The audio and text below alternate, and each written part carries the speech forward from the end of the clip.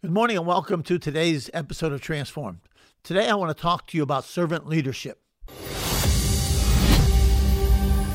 Welcome to today's message with Pastor Jim Balzano. And before I go any further, I always want to thank Park Home for our studio furniture and Taylor Design and Events for designing our studio. Recently, our church staff spent 2 days on a mini retreat. We played, we laughed, and we did a lot of work. It was a great time. During that time, we did an exercise that discovered and defined what we wanted to as a set of core values as a team. To do that, we asked the following questions. First of all, we asked, who are we, or who do we want to be? Secondly, we asked, what kind of environment do we want for our office, our church, and ministries? And then we asked the question, where are we going? Next question was, how do we approach our work? And the last question is, why do we do what we do? Now, we had a lot of fun answering these questions. We took sticky notes and everybody wrote down 3 or 4 answers to each one of those questions, and we put them on a wall, and then we took off the ones that were the same, and we eventually narrowed it down to a set of words that became our core values. Now, here, let me give you a sentence that defines all of them, and then I'm going to talk to you about one of them. To answer the question, this is the sentence. We are servant leaders in an atmosphere of love, inspiration, and joy that are in pursuit of kingdom purposes as we work with passion, diligence, and faith because we are compelled by the love of God. Now, I know that's a lot, but I'm going to highlight each core value for the next number of weeks because while they may not be a core value for perhaps your team, I believe they are still godly values that leaders must embrace. And so today I want to talk to you about servant leadership. The two words used together almost sound like a paradox or an oxymoron. In some settings, the word leader and the word servant are not connected unless it is servants serving the leaders. The truth, however, is Christ-like leadership is leadership that is done in a spirit of servanthood. Christ-like leaders know they are given positions of leadership to serve the people, not to be served by the people. Now, any God-ordained leadership is leadership meant to be done in the spirit of servanthood. The definition of leading from the scripture is a position that presides over or is set over or goes before. It is to protect and to guard that which is being led or those being led. One of the tools that leadership must have in order to lead effectively is authority. It is a tool of leadership. Without it, leadership is weakened. But we use our authority to serve God. We use it to serve His purpose and His people. God has not appointed leaders and given them authority to be self-serving. You see, the spirit of leadership is equipped with authority, but the spirit of servanthood governs authority. Take a look at the life of Jesus. He was appointed by God, and the Bible says he was given authority. Jesus actually said, all authority is mine. All authority has been given to me.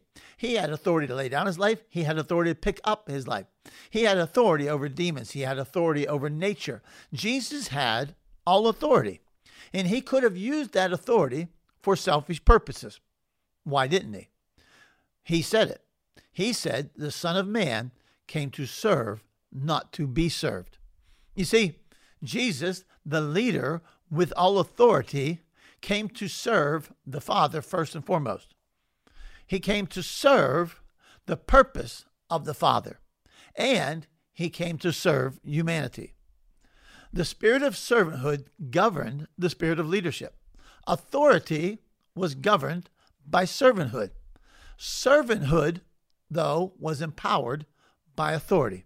Now, thinking about that, let me give you what I believe is our definition for our team for what it means to be a servant leader. That we are leaders appointed by God to use authority in a spirit of humility and servanthood in order to serve God, His purpose, and His people. Now, let me say it again. I believe that our working definition is leaders appointed by God to use authority in a spirit of humility and servanthood in order to serve God and to serve his purposes and to serve his people. Now, let's take this for just a moment and wrap it up by applying it to other spheres of life. Pastors, man, you've been given a sacred trust. You've been given an appointment of God. And that appointment is to be a shepherd. That appointment is to be a leader. That appointment is to serve the purposes of God for the people of God that he has allowed you to lead, that he has given you the privilege and the honor to lead. And we do that using the authority that he gives us. Yet when we use that authority, it has to be done in a spirit of servanthood, that is serving him first, serving his purposes, and serving his people. Servants, pastors who lead in a servant leadership style generally are leaders who can be trusted.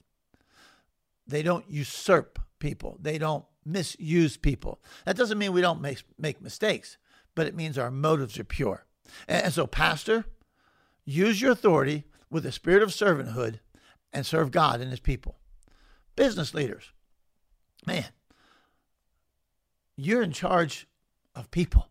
You've got people. If you first and foremost think of the people that are under you, the people that you lead, your team, your employees, all of you working towards a common good.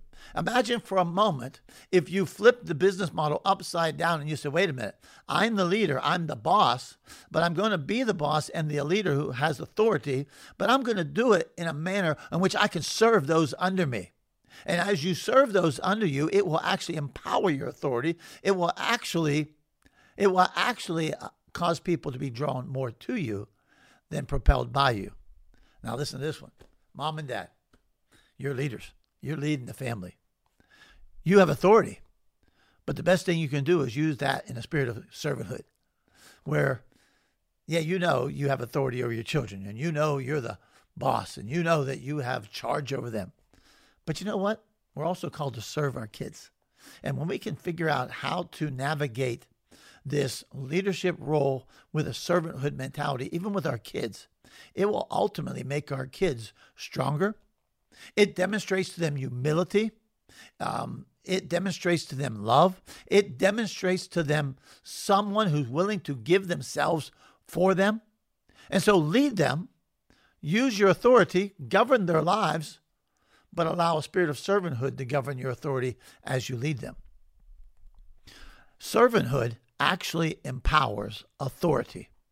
And authority should empower your leadership and your servanthood. They go hand in hand. The best leadership is servant leadership. Leaders who serve are leaders who can be trusted. Servants who lead are servants with power. Be a servant leader this week, no matter what sphere of life you find yourself. Model your leadership after Jesus, who had all authority, but governed it in a spirit of servanthood. Have a great week.